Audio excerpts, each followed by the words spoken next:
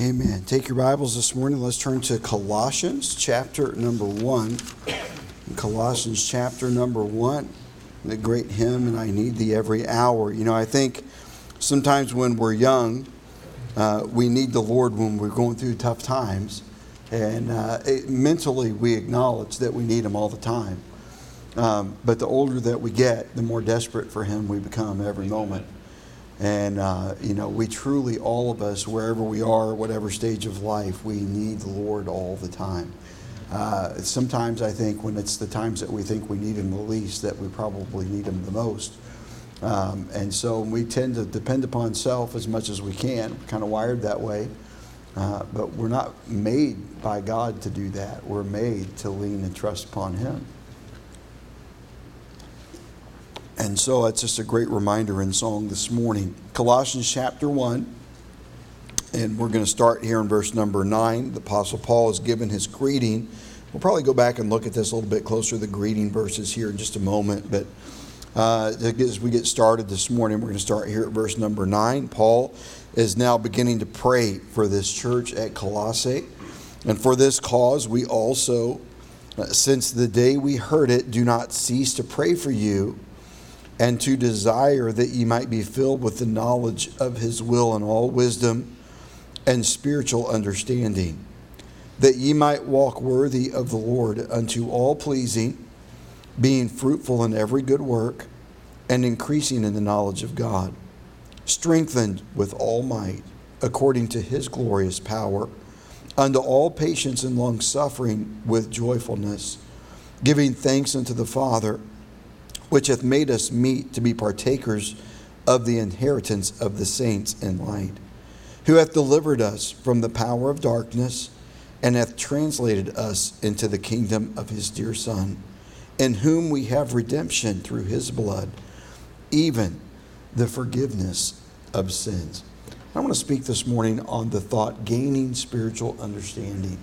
Let's pray. Father, again, as we come to You, we acknowledge our need and dependence upon You. We need Your presence. We need Your power. And Lord, I pray that You'd help us to open our hearts to Your word. May You speak to us now, we pray. In Jesus' name, amen. As we look here, the Apostle Paul writes to the church at Colossae, which is, when you look at the churches throughout the New Testament, most of them have some sort of a problem, an issue, a thing that needs to be corrected. Some are very egregious. Some are very a little bit more subtle. Some are doing everything is going great, and you can rejoice and praise the Lord in that. And the church in Colossae, doctrinally, everything is sound. Everything is going the way that it should. They have the right beliefs. They have the right doctrine. They're solid. They're not waffling. They're not wavering.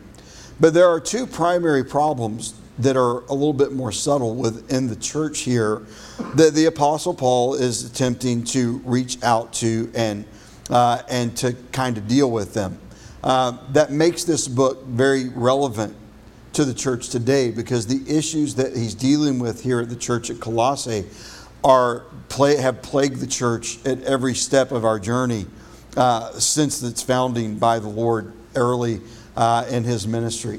And so when we look at this church and look at where Paul would get the information, if we see in verse number 1, Paul, an apostle of Jesus Christ by the will of God, and Timotheus, our brother, to the saints and the faithful brethren in Christ which are at Colossae. So he's identifying his position. He's identifying that Timothy is there with him. And he's not the only one there. And he's saying who I'm speaking to the faithful members of the church at Colossae. Grace be unto you and peace from God our Father and the Lord Jesus Christ. We give thanks to God and the Father of our Lord Jesus Christ, praying always for you. And so they're a good, solid group of believers that he can express gratitude for their growth and for their sincere love for God. Since we heard of your faith in Christ Jesus and the love which ye have to all saints, for the hope which is laid up for you in heaven, whereof ye heard before in the word of the truth, the gospel, which is come unto you, as it is in all the world, and bringeth forth fruit, as it doth also in you since the day ye heard of it and knew the grace of God in truth. And so he's commending them. They've accepted the gospel, and it's continuing to change their life on a daily basis. And they're growing in the grace and the truth of God. As ye have learned of Epaphras, our dear fellow servant, who is for you a faithful minister in Christ, who also declared unto us your love in the Spirit. So Epaphras is believed to be imprisoned with Paul here. There are several letters that were delivered by the same messenger, about 3 or 4 of them, from this imprisonment. And Epaphras is believed to have been incarcerated with Paul. At any account, Epaphras clearly has communicated to Paul the state of the church. And so their church here has gone through a time where in all likelihood their pastor has been locked up in Rome with Paul, and he has kind of shared his hearts and things that are going on there. It's doing well. It's growing. The people are growing. They have a sincere love for the Lord. They have a hunger for the Word of God. They are not without problems, but yet they're hospitable. And at a time when hospitality was really extremely vitally important in the New Testament era, and it's no less important today, but at this point you have a lot of Christians that had to flee. They had to leave everything behind. They needed someone to care for them and to love on them. And truly the church at Colossae exemplified that and did a good job of that. And so then with that background, we come into our text this morning. Epaphras has shared with them what's going on. And then he says, for this cause we also, but since the day that we heard it, do not cease to pray for you and to desire that ye might be filled with the knowledge of his will and all wisdom and spiritual understanding. Now, there are 2 basic fundamental problems here. The doctrine is solid. It's not a doctrinal issue. It's a matter of practice. So you have 2 groups of people that are a little bit starting to emphasize wrong areas within the church. And one of them, one of those areas is a group that they're really hard on legality. They are very ascetic. They want to, impose upon them things, details that make them feel and look and appear more spiritual. In other words, they're equating things like excessive fasting or, in very extreme cases, self-flagellation, things of that nature that they would impose upon themselves in a manner of suffering so that they would feel spiritual. And so there's this mindset of, this is my checklist of godliness, and if I check all my boxes, I'm a godly Christian, whether or not I spend time communicating with God, walking with God, or loving God's people or not. That is something that that mentality, maybe in most cases not in that extreme, are very alive and well in a lot of churches today. On the other side of the equation, you have the opposing ditch. You've got some people over here in this ditch that say you've got to do all of these things or you're a corrupt and an ungodly Christian. And then on the other side, you've got the group that all their doctrine's right, but their philosophy is leading them astray. They're adopting, in an attempt to correct the zeal of this group and their zeal, they are philosophically going to the other extreme. And they're ended up in the other ditch. The doctrine's solid, but the practices are corrupt. And the problem with corrupt practices is eventually it's going to lead to corrupt doctrine. Yeah. And so the Apostle Paul is just making the case, and he says to them here in verse 9, for this cause, whatever Epaphras has shared with him, and the background information here is coming, commentators and Josephus and other historians, things that we've learned throughout the ages about the churches. For this cause we also, since the day that we heard it, do not cease to pray for you. Now notice this prayer. And to desire that ye might be filled with the knowledge of his will. They need to know the will of God. What matters is not what my philosophy is, and what matters is not how straight of a line I can walk. What matters is, am I in the will of God? Amen. Am I pursuing the will of God? Do I know and understand the will of God? And so he's praying that they would be filled with the knowledge of his will and in all wisdom and spiritual understanding. Listen, I have been overwhelmed really over the last probably couple of months. The number of conversations that I've had with people, not necessarily from a lot of different places. Okay, I had to take a trip earlier this week. I left on Monday morning, we went and visited some family and some things in East Tennessee last week. We drove home on Friday. Then I flew out on Monday. I was back home on Tuesday night. But between Friday and Monday night, I was in 8 different states. So I've talked to a lot of different people. I've seen a lot of different people. Most of that was just driving and traversing across that. But in conversations with a lot of people that I've interacted with in our area in the months leading up, and this really is not anything new. It's just sometimes it just kind of settles in and you kind of become more aware of it. But people that have been in church for, in some cases, decades, that have very little spiritual understanding. They'll ask really basic concept questions like things that I'm like, you've taught or you've been under preaching for, 40 years, 50 years in some cases, a little more. How could you ask? And I don't ever say that. I want the question to be asked. You can't learn, right?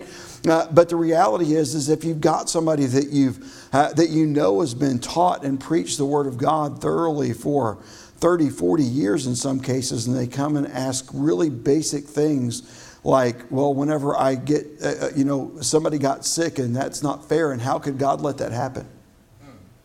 Just really simplistic. Listen, we suffer. Listen, God, it's not God's fault that I've got a cold today. It's just a result of living on a sin-cursed earth. And it's something that we all have to endure because of that. I mean, to me, that's a pretty basic concept. That's something I think that most Christians that have a desire to learn, even early in their salvation and their walk with God, should come to understand. That because the earth is cursed by sin, that we have to endure and bear a lot of these things. But you'd be surprised how godly people that love the Lord, people that are sincere, find out that their loved one went home to heaven unexpectedly, or find out that they've got a bad disease, or find out that somebody betrayed them, or that this happened or that happened, or that they're surprised by that and wonder and actually get upset and angry at God. How could you let this happen? God didn't make that happen. But God can grow you through it. And we look and we understand. And Paul's argument here to them, or his prayer for them, is this: that you would have spiritual understanding. Sometimes we think that, hey, as a maturing older people that are well educated in our country, and we get through our education process, that okay, we've got some understanding. There's a difference between understanding and spiritual understanding. And too many Christians live in the realm of trying to understand and interpret things that happen in their life with biblical knowledge, with carnal understanding. We want to crisscross instead of separate. Listen, it is natural in my carnal state of mind to wonder those things. But in a spiritual state of mind, I should be able to overcome my carnality. All of us are susceptible whenever things are hard to say, how could this happen to me? God, what's going on here? Don't you love me? But that's carnal. Now, we could all do that. But at what point does the spiritual switch flip on where I'm walking with God and have spiritual understanding and say, okay, God, this has happened. What are you trying to teach me? How are you trying to use me? What are you trying to develop within me that can be accomplished for your glory? And so in church in Colossae, again, you've got this group over here that says that you've got to do this, that, and the other, or you're not godly. And then you've got this group over here that says we got to forsake everything that we've always been, and we got to forget where we came from, and we got to become all things. It sounds like modern day America, not just in church, but in our culture at large. And we're so busy trying to not be what we were or where we came from that we have no clue where we're going or who we are. And so you got these two extremes at work. Doctrine is still right. But if this side wins, the doctrine is going to go very corrupt. And if this side wins, truthfully, the doctrine may stay a little bit straighter, but the enactment or the enforcement of it, and by the way, it's not the church's role to enforce, it's not the pastor's role to enforce. I'm here to preach the truth. It's the Holy Spirit's business to enforce it in your life. And so beware of the church that has a culture where you need the pastor's permission to blow your nose, or you need, or you've got people greeting you at the door, trying to police everything you do in every place that you go. Listen, just love the Lord, walk with God, discern His will for your life, and follow it. Listen to what's presented. Let the Holy Spirit lead you. And even if you're on a danger zone on this ditch, or if you're on the danger zone in this ditch, if your heart is walking with God and you're seeking His will, He's going to bring you back to the middle of the road. Amen. And so that's what God wants to do in our lives. I could drive myself insane. I could lose the last 3 hairs that I have if I spent the rest of my life trying to make sure everybody dotted every I and crossed every T. I'm getting too old, too cranky, and too tired to even try to do that. It's not my job anyway. It's the Holy Spirit's job. And so when we look and we understand what Paul's trying to get across to them is he says, listen, I'm not ceasing to pray for you. I desire that you might be filled with the knowledge of His will in all wisdom and spiritual understanding. Do we have the ability this morning to spiritually discern the events of our life? Do I have the ability to spiritually grab hold of what God's trying to show me, and to walk with Him and to allow Him to develop me? Spiritual understanding is to know what lies on the let me put it this way. When I have spiritual understanding, no matter what I'm going through, I have the ability to understand that on the other side, at the end of the journey, on the other side of my problem, on the other side of the attack, on the other side of the disease, on the other side of whatever, makes it worth it. Yep, that's right. Because He's walking with me, and He's teaching, and He's developing me, and He's drawing me to Himself. So just several thoughts about this morning. Number one, if I would gain spiritual understanding, if God would develop spiritual understanding in me, how is that going to come about? I would say, first of all, I must walk worthy of the Lord. I must walk worthy of the Lord. Now, truly, none of us will ever be worthy of Him. That's right. Nevertheless, we've been commanded to walk worthy of the vocation wherewith we're called. We'll look at that verse here in a moment. But walk worthy of the Lord. Verse number 10. Notice to Paul in his prayer that you have His will and all wisdom and spiritual understanding, that you might walk worthy of the Lord unto all pleasing, being fruitful in every good work and in the increasing in the knowledge of God. In Ephesians chapter 4 and verse number 1, I therefore, the prisoner of the Lord, the Apostle Paul still writing, beseech you that you walk worthy of the vocation wherewith you're called. So, Pastor, I'm not called to ministry. That verse is for you. No, we're all called to walk with the Lord Jesus Christ. Amen.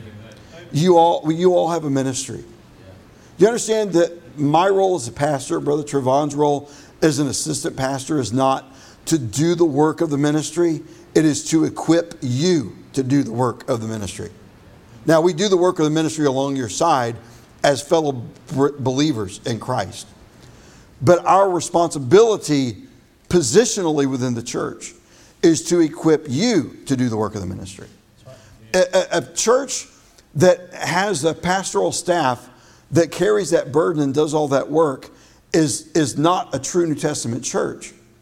It is a church filled with corruption. And it is a church that is failing to accomplish what God set out for it to do. We're not growing if we're not serving. We're not growing if we're not loving. We're not growing, fulfilling, glorifying God, being used of God, if we're sitting on the sidelines watching those that are in the game. God wants everybody on the game. And there's no 53-man roster in God's work. There's no inactive participants this week. Everybody has a spot. Everybody is in the starting lineup. There's not competition to see who can get on the field and who has to sit and watch. God wants everyone involved. So, Pastor, what exactly is it? There's only so many Sunday school classes to teach. Listen, that's not the point. The point is, who are you ministering to? Who are you reaching out to? Who are you praying for? Who are you developing? Who are you discipling? Who are you caring for? Who are you encouraging? Who are you helping come back that are straying? Who's on your heart? Who are you burdened for? Who are you praying for? Who are you willing to sacrifice for? And how does that look in your life this morning? If I were to go around the room this morning and start here with Pedro and go down to David and then Alec and on down the line and say, who did you pray for this morning? Who did you help this week? Who did you sacrifice for this week? Who could you not sleep this week one night because you were concerned about them for? Could you give me a name? Paul comes to him in Colossians and he says that you might walk worthy of the Lord, worthy of the vocation to wherewith you've been called. We've all been called as God's children to God's service. We wear the family name. Do we disgrace it or do we cause others to revere it? And so when we look and we consider, the first point this morning is just simply this, that we walk worthy of the Lord. Why? Two thoughts here. Number one, I should live to please Him. I should live to please Him. This is really basic Christianity here. The number one priority of every Christian should be to please their Father in heaven. You know what Jesus said? I do always those things which please my Father. That sums up His whole ministry. Yeah, I know He sacrificed. I know He did miracles. I know He did this and He did that. And He went here and He went there. And He reached out to this person and He turned over the tables of these people and rebuked them. And He scolded the Pharisees and really put them in their place and shamed them, embarrassed them. And then others He took from a place of shame and He lifted them up and He put them on their feet and gave them a reason and a way to go on and to live. How do you reconcile all that, Pastor? Why was it good in this circumstance for Him to be shaming someone and bad in this circumstance that He needed to pick somebody up? Because He was doing those things which pleased His Father. And He walked according to the will of His Father. And He lived His life with spiritual understanding. He was never overwhelmed and overcome by the flesh. He never gave in to temptation. I was driving back across West Texas on Tuesday, and I usually really enjoy the drive from, really if you're coming all the way from the West Coast, once you get outside of Los Angeles, all the way to San Antonio, with just a few exceptions at some of the bigger cities here and there for about an hour, it is really a therapeutic driving. It is just relax, set your cruise control on about 85 and just enjoy the view. Okay, the speed limit's 80, all right? So I guess I should set your speed limit on 80. All right, but I'm a sinner. I usually set mine on 85.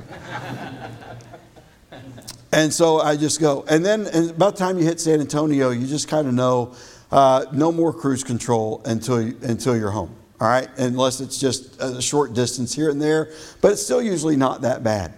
On Tuesday, I'm going to tell you that the drive from San Antonio to Houston was worse than the drive across Houston. For 200 plus miles, it was like rush hour Houston traffic, right where 59, I-10, and 45 converge. That's what it was like. And so, it just made for a very exhausting last, what should have been 3 hours, 5 hours of driving.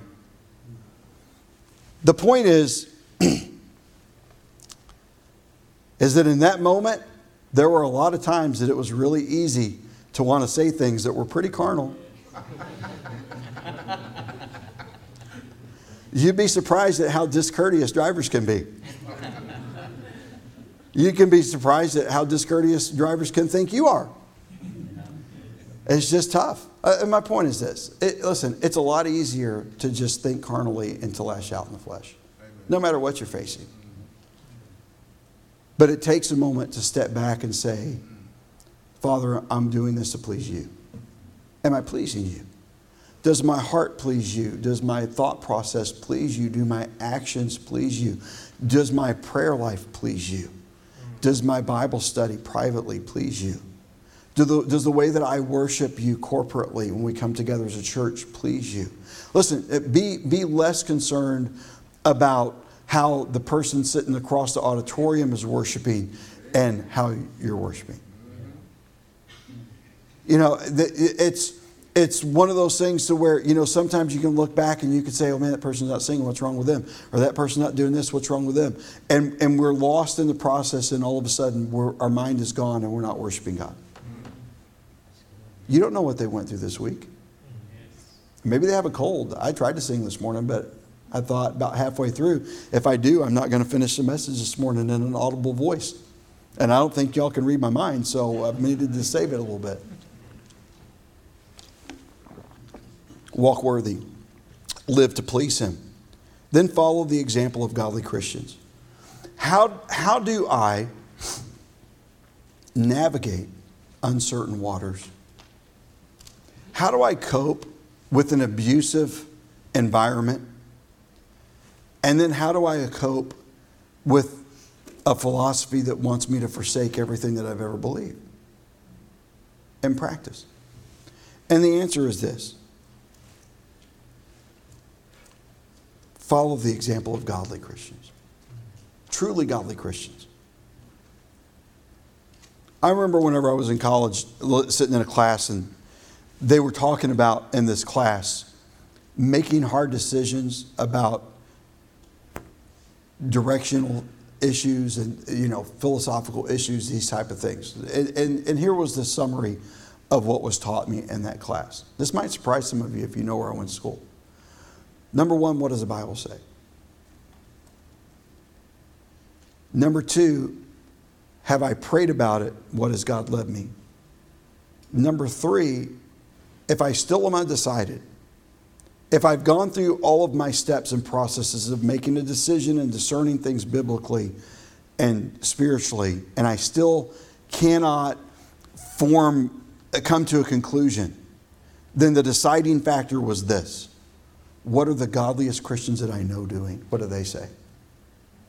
There's safety in putting some value and trust in godly people's counsel. It's, by the way, that's a biblical principle. 1 Thessalonians chapter number 4 and verse number 1. The Bible says, furthermore then, we beseech you, brethren, and exhort you by the Lord Jesus, that as ye have received of us how ye ought to walk and to please God, so ye would abound more and more. As we've walked, you walk. What we value, you value. What is a priority to godly Christians should remain a priority to up-and-coming Christians. Yeah. Rather than trying to take the advice of everyone in the world around me, I just want to lean on the Word of God. And whenever I cannot make a discernment, what do the godliest Christians that I know say about this? Live to please Him. Follow the example of godly Christians. Number one, learn by their example. But more importantly, I think, number two, learn by their spirit.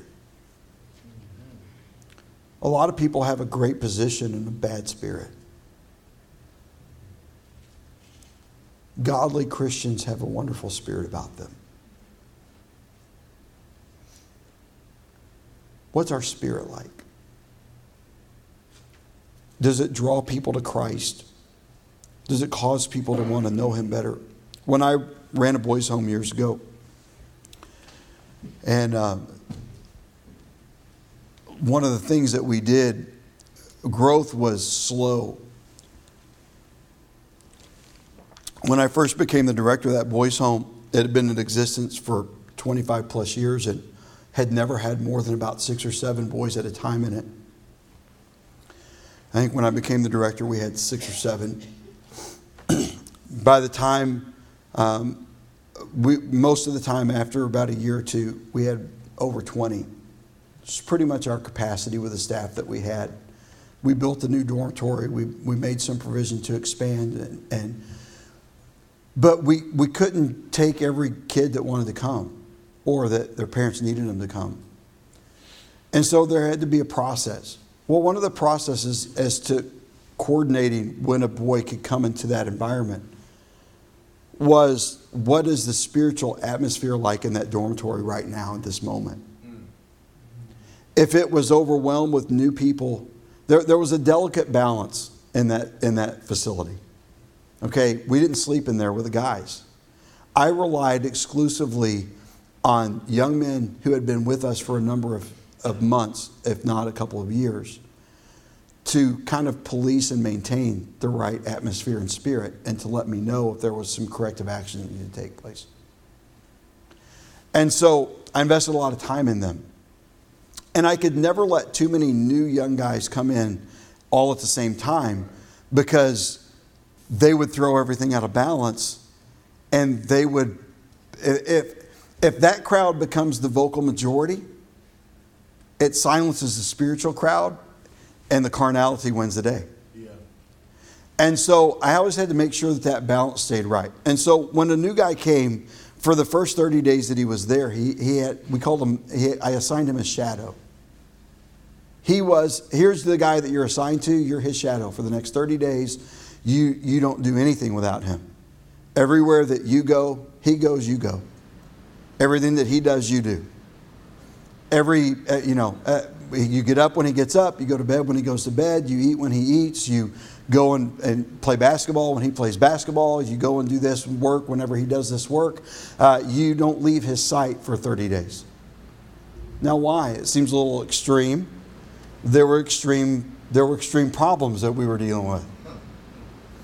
And so I was trying to do two things. Number one, I wanted that young man to know what was acceptable and what wasn't. And he could not learn that by simply reading through a book of rules. I wanted somebody to teach him. I wanted someone that was godly and that had a walk with God and that loved the Lord and had a desire to grow,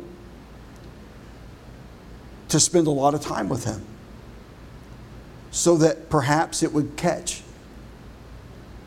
And so that he would be led by the Spirit of this young man to give his heart to Christ and to trust him as a Savior. And so he learned by example and by Spirit. Not just anybody could take on that responsibility. If I had 24 guys at one point, I might have had 4 at any one given time that I could trust to take on a new guy and to teach them. Sometimes it was only a couple.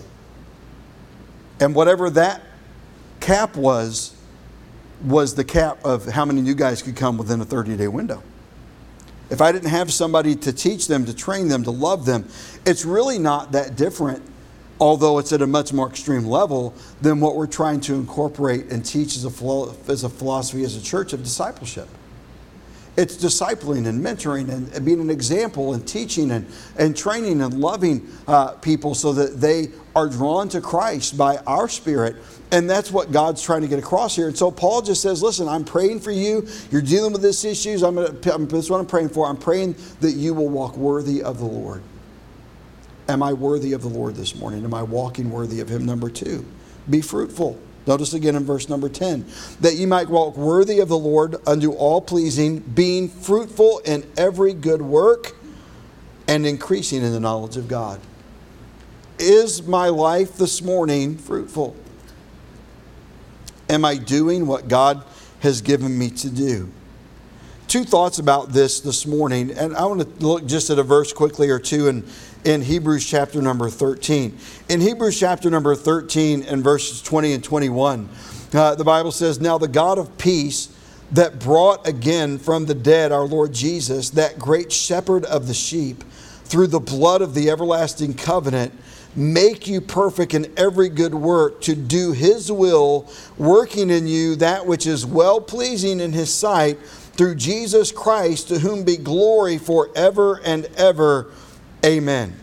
And so essentially he's saying here, he's going to make you perfect in every good work to do his will. In other words, God is seeking to transform me for the purpose of doing his will. I can't transform myself.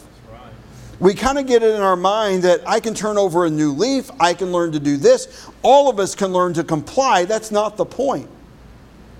If we just simply comply with a culture within a church, or a culture that we say this is Christian culture, then we truly are not walking with God. We are just playing a game. And God isn't interested in people playing games. God's interested in people walking with Jesus. And he's saying, listen, I want to transform you. I want you to be fruitful.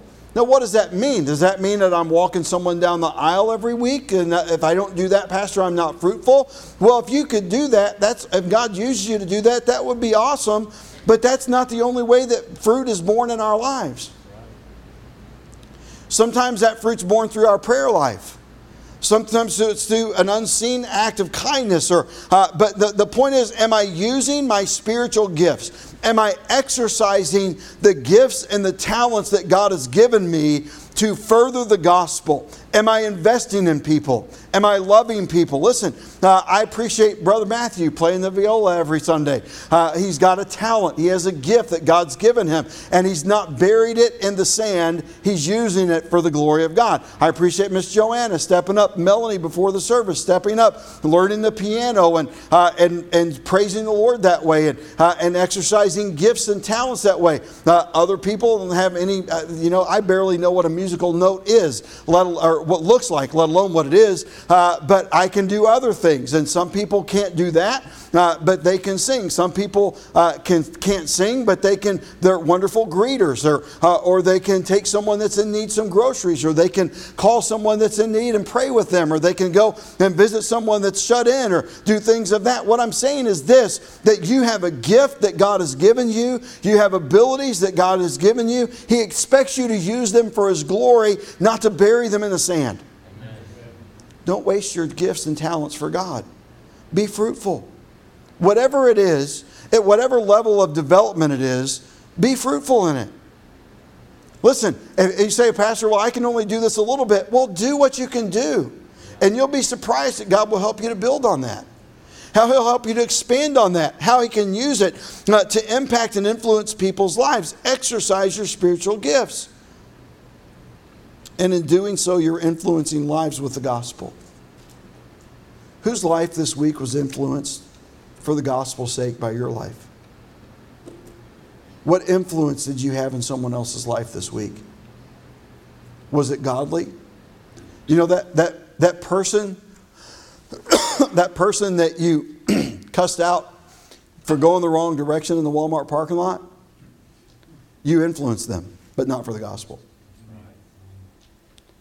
That person, that cashier that you berated because their line wasn't moving fast enough, you influenced them, but not for the gospel. Now, I'm using extreme things because I'm trying to be extreme enough that I can believe that no one here would ever do such a thing. That coworker that you submarined at work so that you could get ahead.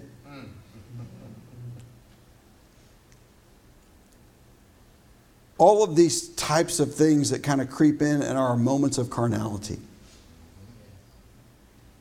Influence people, but not for the gospel. Who have I influenced for the gospel? What kindness have I shown? What level of compassion have I demonstrated? Be fruitful. Are you fruitful this morning? Am I walking worthy? Am I fruitful? Thirdly, this morning, I want to be increasing my knowledge of God. Increasing in the knowledge of God. And again, in verse number 10, he tells us that in every good work and increasing in the knowledge of God. In 2 Peter chapter number 3 and verse number 18. 2 Peter chapter 3 and verse 18, but grow in grace and in the knowledge of our Lord and Savior Jesus Christ. To Him be glory both now and forever. Amen. Am I growing? Am I increasing in my knowledge of God? Now, see, three aspects of this. quickly this morning. Number one, increase in knowledge by instruction. Increase in knowledge by instruction. If I'm never taught, I'm never going to learn. Be teachable. Allow someone to instruct you. There are a lot of people that sit here every Sunday that are not willing to allow me to instruct them. And just because I'm the chief instructor in this church at this moment doesn't mean that I know everything. But it does mean that God has called me to this place for this time, and that God has given me in this place and this time the responsibility and the ability, in spite of my inability, to do what and to deliver the message that He's given me to deliver. Be teachable. Increase in knowledge by instruction, and then increase knowledge by study. Just because you sat and heard a sermon today doesn't alleviate you from your responsibility to learn the Word of God. Amen. You will never be complete if the only person that you ever learn from is yourself. And you'll never be complete if the only person that you ever learn from is your pastor or Sunday school teacher. You need to learn from someone, and you need to learn in your personal private time and study with God. And then increase knowledge by application. Increase knowledge by application. Now let me illustrate this just briefly and we'll move on this morning. When you go to a well-organized place of instruction that's got tried and true, for example, any branch of our military. When you go to your basic training, 3 things happen almost on a daily basis for the entirety of that course. Number 1, someone stands up and teaches you.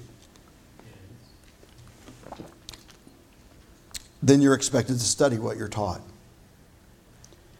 Then they show you by their own demonstration. That's part of their instruction. And then they make you apply it. I remember when we went through field medical training, that was part of the course. You had to pass not just a written exam, but you had to pass a practical application exam. And so we would do that type of training. We would sit and be instructed. The instructors would then demonstrate. Then we would study, and then we would apply. So in part of the coursework, we would have to go and do it. So if it was CPR, or if it was treating a sucking chest wound, or if it was treating a broken bone or a severed limb, whatever it might be potentially in a combat situation, that you were taught what to do, how to apply a tourniquet, how to do this, what steps and what order it had to be done. And when it came to the written exam, you had to pass that. When it came to the practical application, they had multiple stations set up. They had all the instructors at each station, and you just rotated around from one task to the next, and you demonstrated that you could effectively perform under duress what was necessary to do that. That's the Christian life. I need to be instructed, I need to study, and I need to apply what I've learned. That's good. If I'm unwilling, if I'm unteachable, I'm dead in the water right where I'm at. I can never go anywhere for God. If I'm not willing to study on my own that which I've been taught, and to study the Word of God on my own as well, then I'm not going to get very far. Because I can't live very well, and I can't get strong and be healthy if I'm only eating 1 or 2 meals a week, spiritually. I need to be fed daily. Yeah, amen. I don't know about you, but I like to eat more than once a day. Especially this week. I don't think I've stopped eating all week. And I got home Tuesday night, started eating, and I haven't stopped yet. I'm going to have to stop soon. I just don't want to. What I'm getting to is this, is that if I'm increasing, I must then study, but I also have to apply it. If I never use what I'm taught, it's wasted.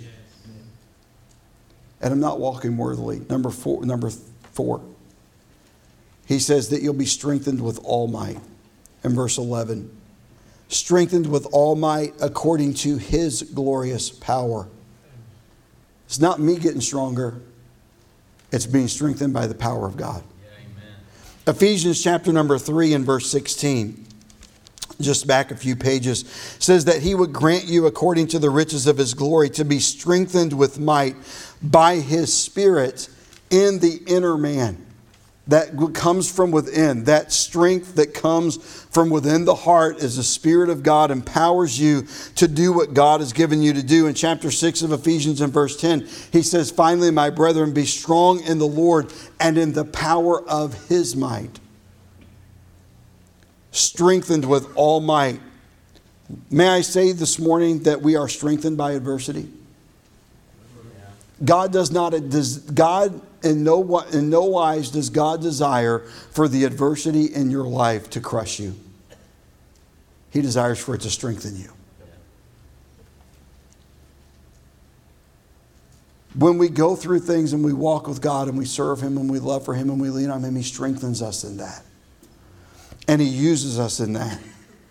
I'm strengthened by His power, not my own. It's not suck it up and just keep going.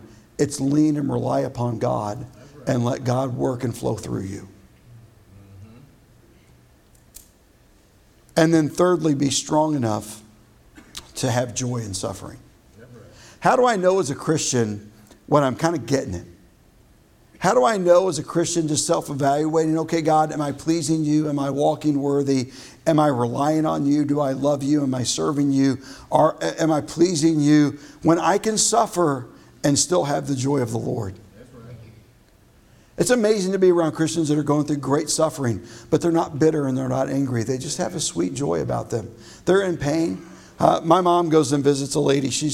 Her husband's been for many years. He was a vice president of Rock of Ages Prison Ministry, and she's been legally blind for many years. They had 2 sons, both of whom are now deceased. One of them was a missionary, was made a quadriplegic in a crash on his way to a prison after he had prayed that God would make him a living sacrifice. And for 10 years he lived that way before God called him home. And they've just faithfully served the Lord. Their other son went home to be with the Lord soon, or not long ago. And you go to their house and you spend time with them, and they just have the sweetest countenance. They have great joy in the midst of their... Listen, you don't get over that. Right. But God loves you through that.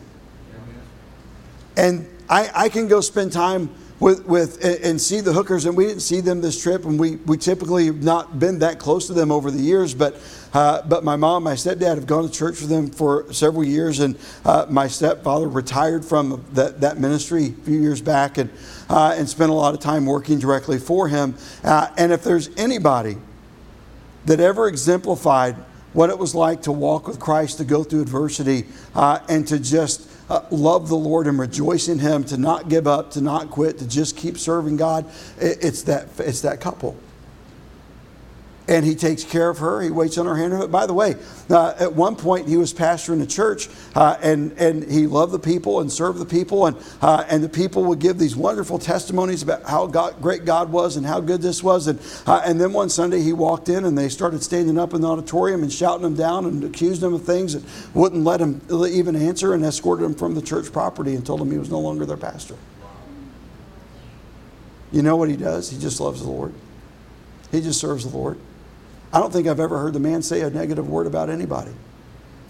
If I'd been through half of what he'd been through, I think I'd have a hard time not complaining a lot. Yeah. But he just loves the Lord. He's a mature Christian. Yeah. He's a godly Christian. Above all else, he just wants to please the Lord. He can't control what other people have done to him, and he can't control what events have come into their lives that have caused them suffering and sorrow. But in the midst of it all, he's never lost his joy in serving Jesus. When we live and understand, he says, be strengthened in His might. Listen, you can't well up that kind of strength carnally. Right. Amen. That strength comes from God. Strengthened with all might. And then lastly this morning, giving thanks unto the Father. How do I know that I'm growing? How do I know that God's leading my life? How do I know that I'm gaining spiritual understanding? When I can go through those types of things and I can still give thanks to my God. Notice what he says in verse 12. Giving thanks unto the Father, which hath made us meet to be partakers of the inheritance of the saints in light. Remember, the Apostle Paul is in prison as he writes this. He's not writing this from a place of comfort. He's writing this from a wrongful imprisonment. Giving thanks. In Ephesians chapter 5 and verse number 20, he says, giving thanks always for all things unto God in the Father's name of our Lord, and the Father in the name of our Lord Jesus Christ. Giving thanks always for all things unto God and the Father in the name of our Lord Jesus Christ. Giving thanks for all things. That means the bad things too. Because in the bad, God is working. In the bad, you're growing if you'll let Him grow you. In the bad, He's being glorified. In the hard, He is spreading the gospel. Can I say this morning, first of all, that I'm thankful for my trials? We've all been through some trials. Can I honestly look and say, God, thank you for that trial? Thank you for that person that wronged me. Thank you for that thing that I try not to be bitter about. Thank you for that. Secondly, am I thankful for the strength that God's given to endure? God's given you the strength. Be grateful for that. And am I thankful for an eternal inheritance? Giving thanks unto the Father, which hath made us meet to be partakers of the inheritance of the saints in light, who hath delivered us from the power of darkness, and hath translated us into the kingdom of His dear Son, in whom we have redemption through His blood, even the forgiveness of sins. I'm grateful this morning that God has forgiven my sin. I'm grateful that God goes through every trial and heartache with me. I'm grateful that God can intervene on my worst days and be glorified if I'll let Him. Am I growing this morning in spiritual understanding? Am I gaining spiritual understanding? Am I allowing God to develop me? How do I do it? Again, just walk worthy of the Lord. Are you walking worthy this morning? Can I look in my heart and say, God, by your grace, I'm walking worthy of the position that you've given me in my Christian life? Am I fruitful? Can I truthfully say this morning that my life spiritually is bearing fruit to the glory of God? Am I increasing my knowledge of God? Have I learned something about God this week that I didn't know before? Have I learned something about one of His principles or how to use that principle that I was unaware of previously? Am I strengthened by His might, or am I trying to do it in my own flesh? And am I grateful? As we conclude this Thanksgiving weekend this morning, may God truly help us to be thankful for everything that He brings into our lives. And if we would look and say, Pastor, you just don't know what I've been through. I may not. But I know the God that wants to go through it with you. And if you'll let Him, He'll help you be thankful for even the bad things in life.